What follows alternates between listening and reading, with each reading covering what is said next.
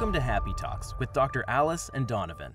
Dr. Alice Fong is a holistic naturopathic doctor and founder of Amor de Soi Wellness, and Donovan Jensen is a software engineer and founder of HowToHappy.com. Together, they're out to cause more happiness in the world. Hi everyone, welcome to Happy Talks. Today I'm super excited to introduce to you Denise Erickson. Denise has spent over 35 years as an HR leader, providing strategic and organizational development, consulting, and coaching to C-suite executives, primarily in the financial services and healthcare sector. Denise has retired from Kaiser Permanente in 2019 and has pivoted her professional focus to focus on executive leadership coaching with an emphasis on early to mid-career professionals. Please welcome Denise. Denise, thank you so much for being on our show. Well, thank you for having me. I'm excited about this.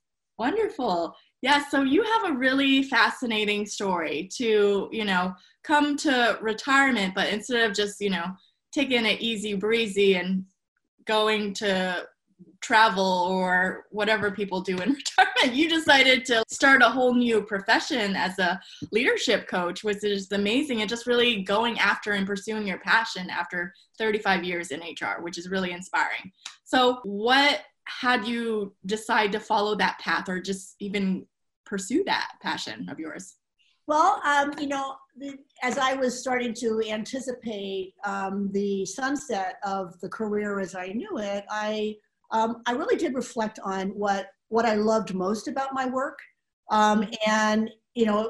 Looking at my energy level and what I like to do and what I don't like to do, I said, I needed to have something to sustain me, something that still allowed me to have a sense of purpose and fulfillment. And the things that I loved most about my job were those interactions with executives and even folks that just needed a little bit of a nudge on their career development. I found myself, being someone that was accessible. I'm pretty authentic and easy to talk to. So why not capitalize on that and see how I might be able to do that on my own with a little bit of bolstered education. So that's what I decided to do. Finished my time at Kaiser and had a really wonderful send-off. And started the certification program for my coaching credential in the fall of last year. Cool. So there's you had a long background of HR stuff and you're now moving into the coaching space. I'm sure there are some skills that are overlapping nicely and some other ones that are different that kind of need to change. I'd be curious to know kind of what the difference has been or what new skills you're needing to develop or trade out. Yeah, that's certainly an area of reflection that I'm working on right now. I would say what I'm really optimizing as part of my core self is my own authenticity, my compassion, my curiosity in people. I'm just naturally, engaging. I like to know about people, and I'm pretty intuitive. Through my own years of growth and, highs and lows, I have instincts that allow me to kind of hone in on what's really behind that problem. So I feel like I can really leverage that. What I'm finding as a challenge and will continue to build muscle around is unlearning my insatiable need to fix the problem. Those years in HR, I prided myself in being the go-to person. Let's give it to Denise because she'll know what to do, or she'll fix this because that's what I did. And really, I derived a lot of jollies around that. That felt good. I was the person that was needed. What I'm learning in my coaching education is that we all need someone to hold space for us and to listen, but we don't need others to fix us. We are beautiful people. We are soulful. We have the tools within us. God gave us that. We have great brains. It just requires someone to allow the opportunity for someone to explore and reflect. So my muscle is to allow for some silence, be comfortable with that, to slow down. I found it interesting when you said, gee, you could have gone to travel. That's a comment that so many people have made to me, is that, Denise, God, you left last year and you're already doing this. When do you relax? And that's something I have to work on. I have to work on pausing once in a while. So it's interesting. So I'm going to rephrase that, and you tell me if I'm missing a piece. But it sounds like in the HR space, it was a lot more, here's a problem, and then here, come up with a solution. In the coaching space, it's a lot more like, here is someone coming to you, and then you need to kind of like help them navigate a way to bring out their best self, as opposed to, here is a problem with people that, in HR, it involves people. So it has to be a little bit more nuanced maybe than something that doesn't involve people, but it's more of like fix the problem as opposed to enhance, someone's, I don't know, personal being vitality type of thing. I think that's well stated. And I would, there were circumstances in human resources where indeed there might have been a performance problem or someone struggling with how to approach something that my thought partnership was enabling them to move forward. Alternatively, there were also situations where a business segment had specific goals to drive a certain market segment, to shift a culture. And in those circumstances, it was around collaborating with others to actually develop the strategy to mitigate a problem, to incent individuals to drive toward that particular goal, whether that be through a compensation structure that enticed individuals to pursue sales capacity or whatever. So there were developing strategies always on that. How do we fix this? So, individual and group performance would be really what a strategic business partner is all about, developing that people strategy. In the coaching arena, it is more intimate, and it is around asking those provocative questions of an individual, recognizing when they might be stuck. I know I need to do this, but I don't know what's holding me back. Well, that's a perspective. That's a perspective you have. Right. Would you work with me? Are you willing to play with me a little bit? Can we try on a few other perspectives? And then using my tools and my own intuition to help that individual explore things outside of that initial perspective or space. Mm-hmm. And then once we're in that milieu, then you start to say, so what feels best about that? Mm-hmm. What do you need to do? What do you need to be? Who do you need to be in order to actually channel that perspective? And coming up with their own strategy to kind of move forward with some change, with holding them accountable. That's another very important thing. You sign up for coaching, it's work. You got to be willing to do the work. Absolutely.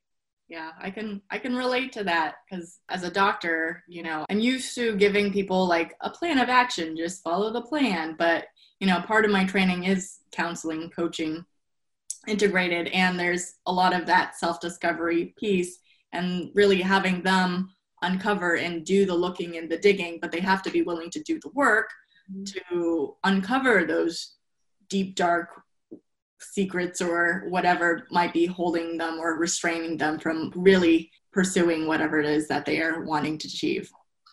Well, and what I have found, while I am, very committed to delivering a service, it goes without saying that I too feel great gratification in watching the transition of an individual.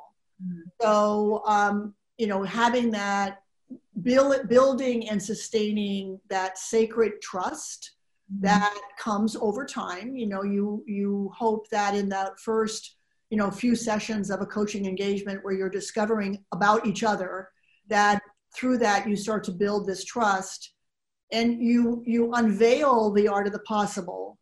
And then knowing in a sustained relationship that I'm going to be back at you. I'm going to be back with you. I'm going to be back seeking what you learned from that. How did that accountability or that opportunity that we talked about, how did that manifest itself? How is, what do you think about it? What do you need? And really allowing that individual that safety of continuing the conversation without judgment at all. It's because, it's about the individual and about my caring and loving that individual to be the best that he or she could be. Right. Wonderful. Do you have any amazing, like, or favorite success stories from one of your clients, or just like watching them unfold and uncover those things, or maybe even your own personal story that you want to share about like overcoming like some internal obstacles? Well, I think I'm still overcoming. I mean, I think for myself, I am, I am working on my own saboteurs, as we call them, that insatiable need for perfection, of always feeling like I'm doing the best I can, sometimes wanting to rush a little bit too much. Again, the coaching relationship is designed to be one that evolves over time. So I need to check myself at the door as well and take my lead from the client. But one of my favorite stories, without divulging too much detail, is that I had an individual come to me, and I have never met this individual face to face. She was referred to me by a friend. We had a connection, and in that she was fully whole, but just was sort of lost in where she was going in terms of fulfillment of career, anything. And she was just coming off a particular set of activities that she was doing and really kind of wanted to shut down and push that aside. And through our working together, we explored her inner leader and really got her in touch with what those qualities about her that make her who she is and give her fulfillment. We also ended up naming that leader. And it turned out that the name that we now refer to it when we're channeling her is a childhood name that she always wanted her name to be. And so we call her out and we ask, what would she do? And it resonates with her. And when she's channeling that inner leader and she's in that spaciousness of a forest and in that beautiful nature and feeling all those good feelings, she's really able to explore much more about who she is and what she wants to be. And she has, she's ended up landing, she's now moved out of her former living situation, which was okay. She has devoted herself to caring for another in a beautiful setting in Northern California, and is going to be paid for what she loves to do. And we have been down over the course of our few months together, been down a couple of schemes that she was going to try to earn some more money. And just sort of magically an opportunity presented itself, and she was in the space where she was courageous enough to give that a try.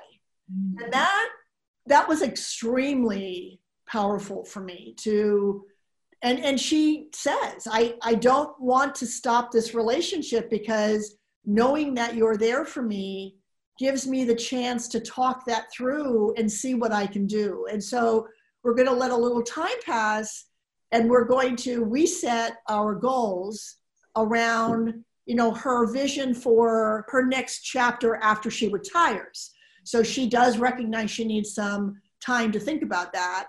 And so we will commence that journey together and with this beautiful relationship that we've established. That's beautiful. What a great story. Yes. And that must be really gratifying to just have someone kind of go through that transformation and step into their own leadership and power. And even as I talk about it, it is so satisfying. I can't imagine not doing this. Particularly what I've said to my husband so many times in this last 3 months, my gosh, thank goodness I had the foresight to enroll in a program that was developing myself. I'd go nuts in this pandemic. I at least have a distraction. My day, on Tuesdays, I have my little pod that I meet with virtually, and I've got something to look forward to. And then I have my clients that I'm coaching.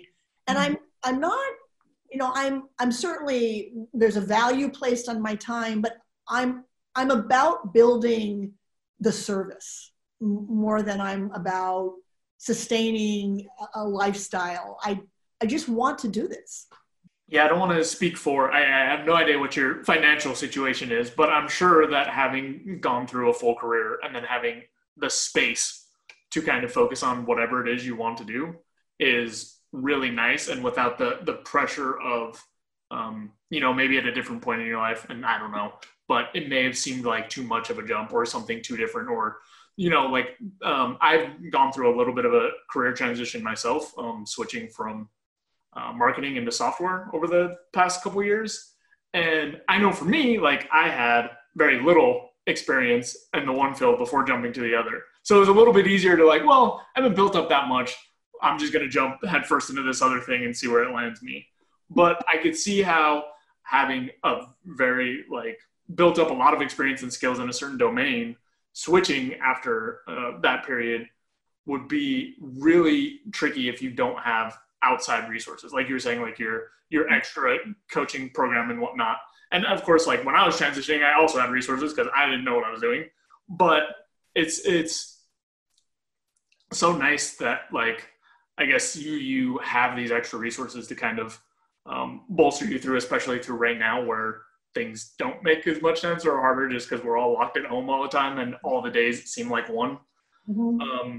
I would be curious to know what kind of like new or different relationships you're seeing in the peer community, right? Like before you were probably in this HR group. Now you're getting more interaction with coaches. Is there anything that like stands out as different or more or less exciting or just anything like that? Yeah, thank you for that. Well, first of all, in both the classroom learning that I had and in my pod environment, I am clearly the oldest person. And I generate a great deal of energy from keeping current, from being among people that are teaching me new tools on Zoom or little tricks here and there, or some technology that I'm not as comfortable with. So that's been really joyful for me in that community. I've also found that, I was accustomed in corporate America to folks that were very deliberate and, results oriented and knew what they wanted.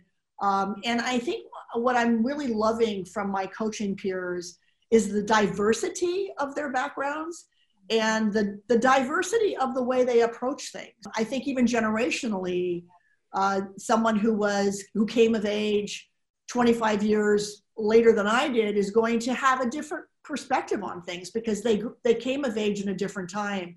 And so that allows me to keep broad in my perspective and be willing to try out something new. So I really find that really helpful to me.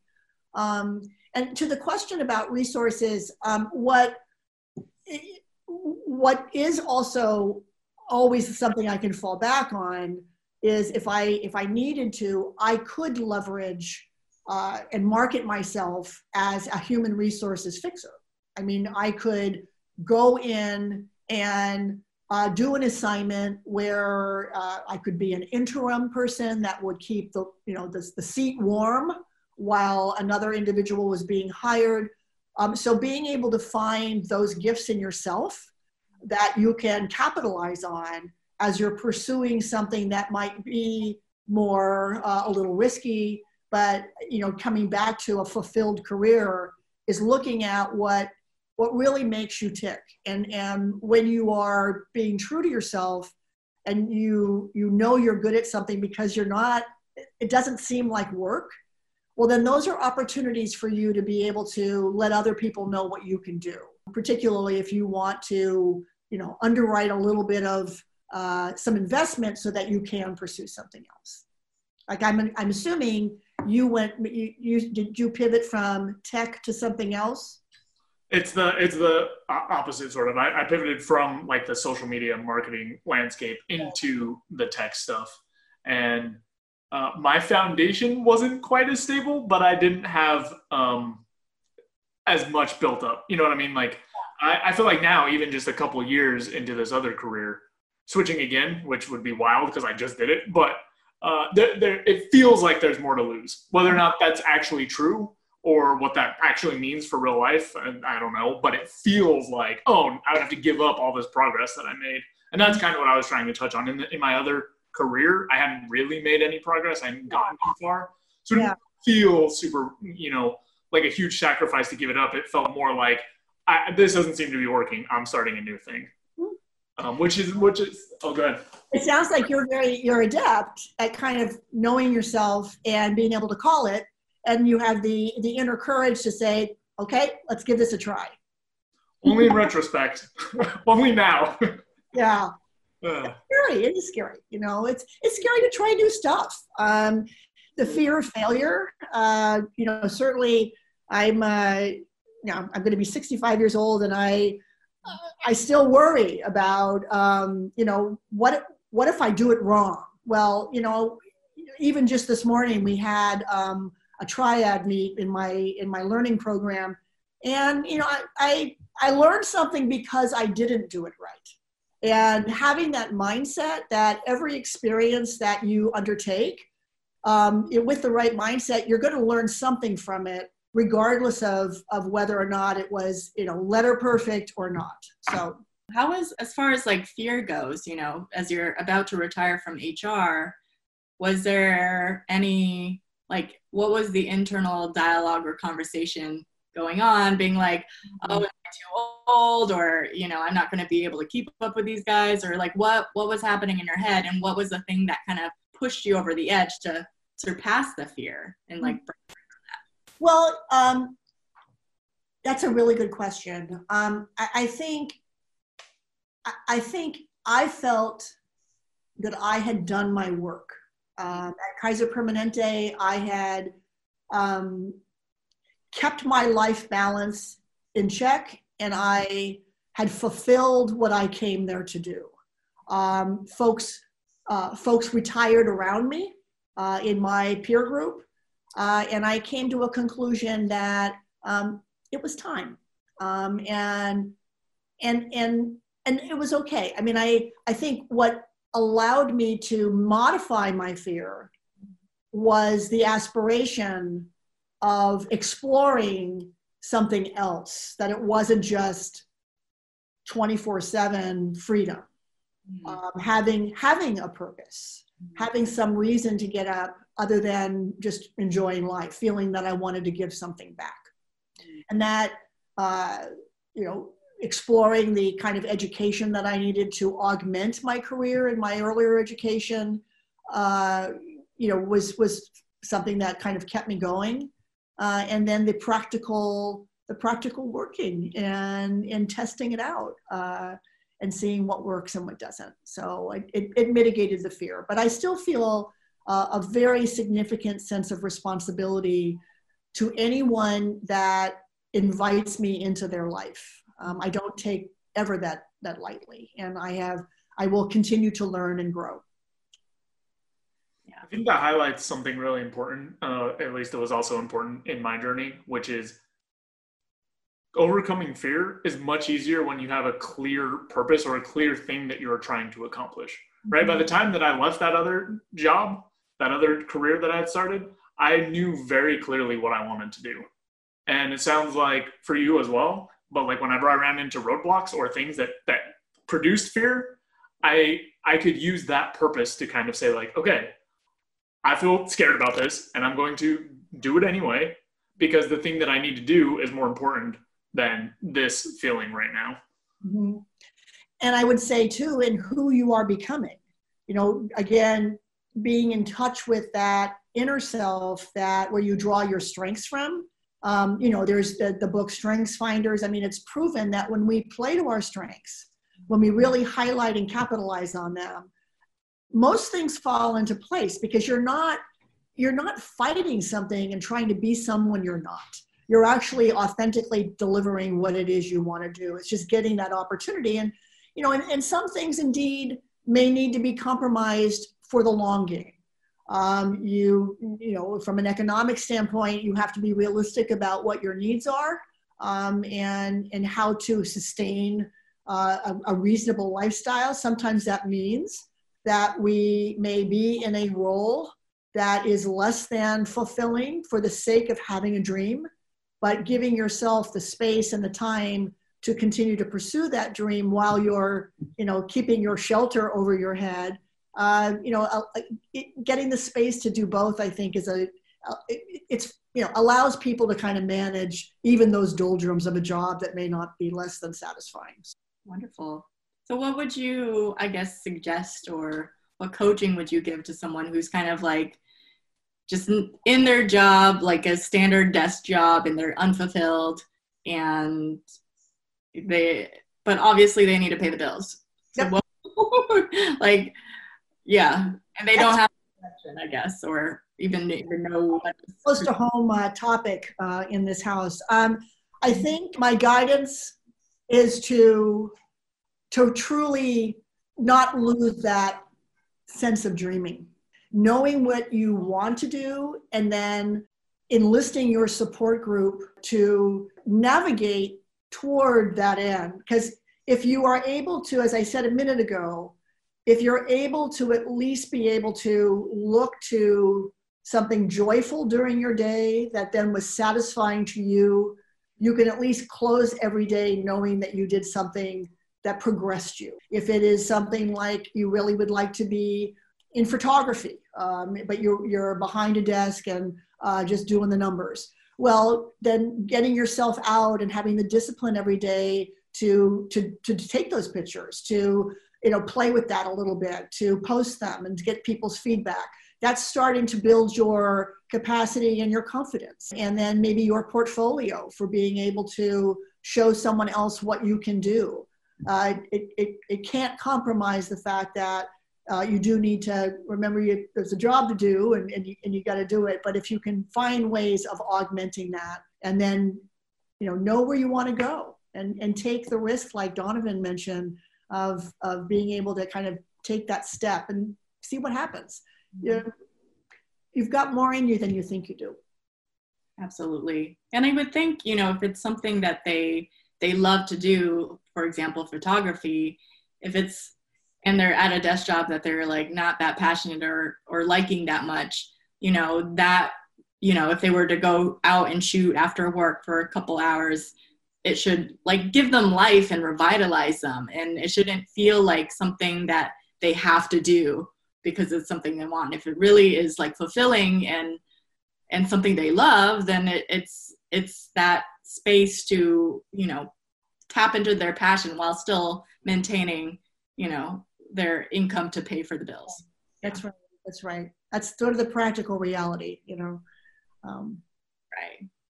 But what about someone who is kind of I don't even know what really gives me thrill, and they're just resigned about everything, and they're nothing gives me joy. It's what do you do about that situation? Well, coaching can only go so far. And coaching is not therapy.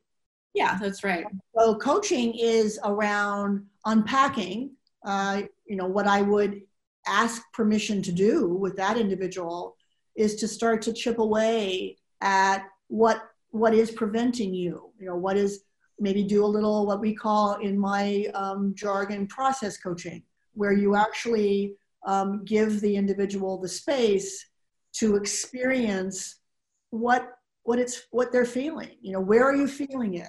Where's that sense of weight? What does it feel like? And cause that individual to begin to become in touch with that, because you can't move forward unless you get through that dip, and if not, spending the time on it is keeping you here, and you really need to get under it to be able to unlock. It's, like a sink that's clogged, right? You've got that trap and you've got something that's there. You can't let the water flow unless you unblock that.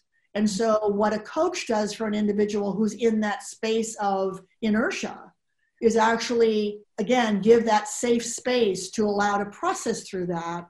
And then, when that shift begins, a good coach is going to detect the resonance and begin to intuit what they're seeing. I'm seeing a shift in there. What is that about? What are you feeling right now? Where do you want to take that? What do you need? And beginning to help that individual focus on a light rather than the darkness. Mm. Yeah, just to add another little perspective to that, I think it really, like you were saying, it really depends on at what depth this feeling exists, right? Like at a certain depth, therapy is probably a better tool. I know that there's been a couple people that I know that like aren't quite at the therapy level, but they kind of are feeling a little bit lost or listless. And one of the things that I have seen help people is to come up with a list of things, not that they want to do, right? Because there's no like big passion project, but just a list of things that they haven't done that they're willing to do. And then spend time like knocking out some of those things to see if a passion kind of stumbles out of one of those. I just wanted to add that extra like tactic or thing that I've seen work. Actually, that resonates really well with me, because another tool that I might use in that circumstance is something that we call either a request or a challenge. Mm-hmm. So if I am connecting with that individual and I'm going to blurt something out and use my intuition, I might put a challenge out there that's kind of off the wall, right? So it's not so much that the individual has to take on that challenge. What I'm trying to do in that circumstance is make them think, and oh no, I could never do that. Well, then what can you do? What you tell me what you can do in between there and what feels comfortable. So what have I done there? I've triggered something, got a reaction, and then the counter reaction is, well, maybe I could do this, no matter how small. It's just one step toward seeing it in a different way. Yeah. So I also had read in your bio that you've been through a lot of different life hurdles, including a divorce, and you had a personal, professional reset at 30. What do you want to speak a little to that? Sure. So, I married a high school sweetheart. I did everything right, graduated college, got married. And, as luck turns out, when you are together with someone at a very young age, it's not uncommon for people to grow in different directions. And so I found myself having grown in a different direction than my partner. I was fortunate that it was there were no children involved. It was a very amicable split as much as it could be. But what I found myself at 30 is having had an aspiration of what my life was supposed to look like. I found myself now, with what it was supposed to look like with that individual. I found myself now having to reinvent myself. At least that's the first time I reinvented myself. And I was not in human resources at that time. I was in kind of a nothing job because I just sort of was going to rely that together we were going to do X, Y, Z. And I was in a role where I was fortunate enough to have a really great mentor, somebody who saw in me some attributes that were needed in that particular work environment. And it was around people. It was a workspace of about 100 employees, and there was no on-site human resources professional to speak of other than the person who did the payroll. Mm-hmm. And they recognized that they were at a place of kind of a cultural direction, and they needed somebody to attend to that more. Mm-hmm. And they saw in me kind of like the proverbial, I like HR because I'm good with people. And yes, indeed, I was able to make connections with people, but through that suggestion that I consider that as a role to play, I was working for a company large enough to have a human resources function. This was a satellite company of a much larger institution in the financial services sector. And I would say people took a risk on me. And I seized the moment and began to shift toward that human resources role. And when I speak about doing work that isn't work, I can honestly say that at that point in 30, when I was asked to assume that role as the on-site human resources professional for those 100 people, I just started to do it. and I never felt like it was taxing to me. And I knew that that's what I wanted to do more of. I wanted to continue to leverage those characteristics in me, take the training, take advantage of every opportunity. And in my early 30s, I remember a very important lesson when I made a mistake. And it was employee relations issue that, through my naivete, lack of life experience, it didn't go, I didn't solve it the best way. And again, having been under the wing of a very wise old soul, seeing the beauty of the ability to make a mistake and recover from it, and teaching me the value of that. Because if we don't make a mistake, you don't have the opportunity to do better. And so I'm gifted at the fact that I've had at a young, early career age, people around me that had my interest at heart as well. And perhaps that's a little bit of why I feel at this stage in my life and my career that I would like to pay that forward and do the same for others.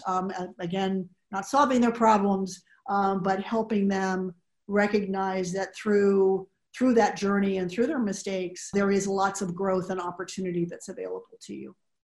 Yeah, that's a really interesting story. And I think that it's especially telling that once you kind of found the area or the type of work that was more fulfilling, it sounds like you really were able to double down on that and go deep in it. Whereas before, the way you described it sounded like you were just there to kind of get a little bit of a paycheck, but as a part of your other life, as opposed to kind of folding in work into your life as like a main component, which it sounds like it kind of transformed into. So I'd be curious to know if it sounds like it happened a little bit by just chance. Yeah. I'd be curious if you did any exploring or if it really did just kind of fall in your lap. Like, had you been angling towards something like that? Like, were there signs before, or did it just kind of show up? I got to tell you, it was one of those circumstances where I did know I was good with people. I'm an only child. I was always an entertainer. I always kind of knew how to kind of woo someone along. And so I did know that I was easily to engage, that I made friends. I knew that about me. So the rest was luck. It really was that I was just, my life was coming apart. I had a broken heart. I had to pull up my bootstraps and figure out how I was going to do something on my own, not a shared income anymore. I needed to survive on my own. What was I going to do? And I needed to start, I did communicate that. I do remember that very vividly, that I needed to really get my act together. And perhaps that gift of being authentic and saying, I'm vulnerable, I need some support here. I was fortunate enough to have people that were going to bring me along. So that's, that would be that, yeah. Yeah, so it sounds like you had kind of the knowledge of like where your strengths were before, but maybe didn't see the path for how that would be useful in creating an income or as part of your work until your life kind of changed to the point where it was more of a necessity or there was a little bit more of a push than previously. Yeah, and I'll tell you, I graduated college in 1977, and I'm not even sure that there was something called human resources at that time. That was personnel, okay? So people had to get paid. Right.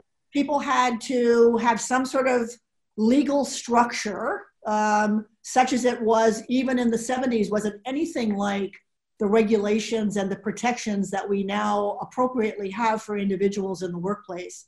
But so I landed in something truly at the point where there was an inflection point in that profession as well.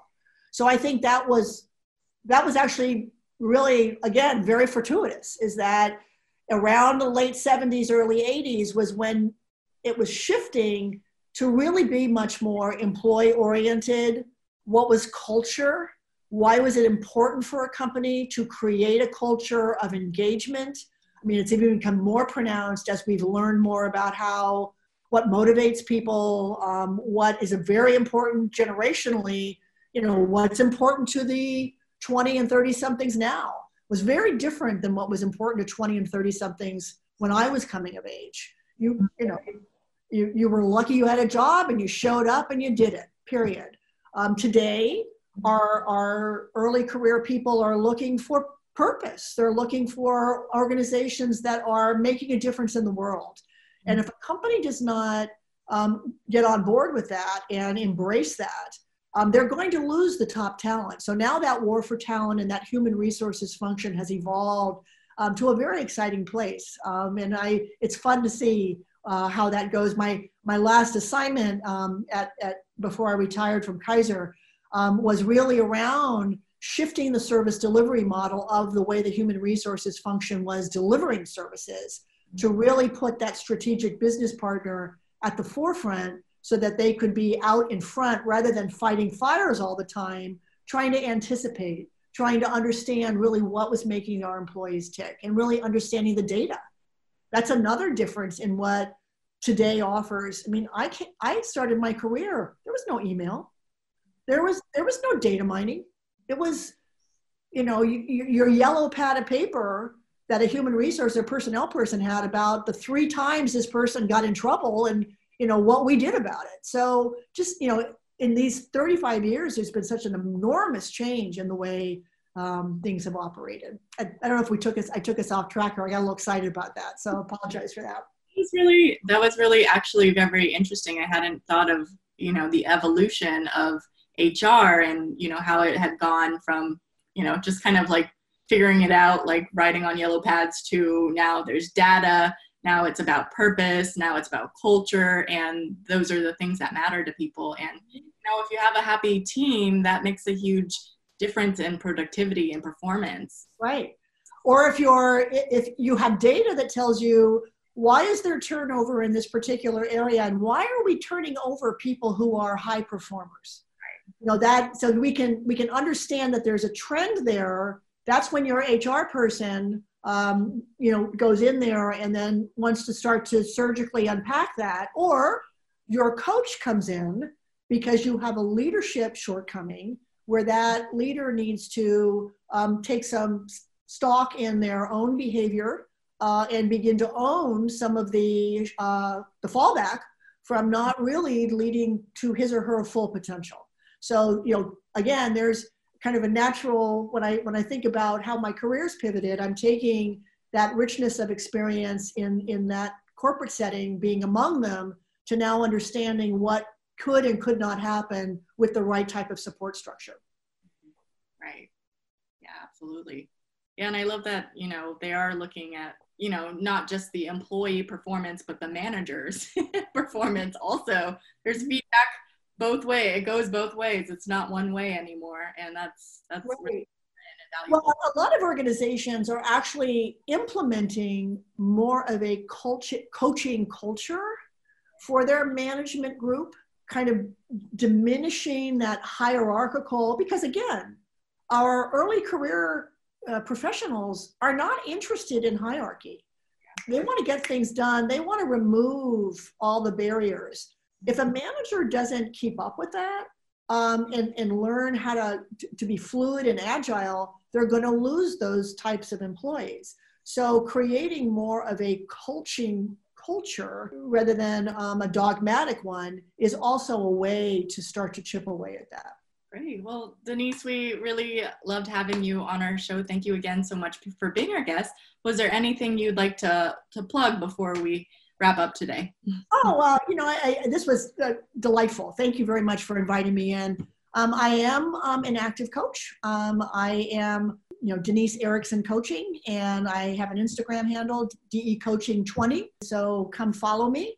And I certainly will be posting this there so that people know what's going on. But, hit me, and I would love to chat with anybody to see what the art of the possible is. Awesome. Love it. Thank you for listening to this week's episode of Happy Talks with Dr. Allison Donovan. We hope you got something of value to help bring a little more happiness into your life. What lesson or takeaway did you get from today's episode? For more tips and tools, be sure to check out my website at dralicefong.com, and you can find me on my social media handles at Dr. Alice Fong. You can find me at howtohappy.com and follow me on my social media handles at howtohappy. Catch you next time.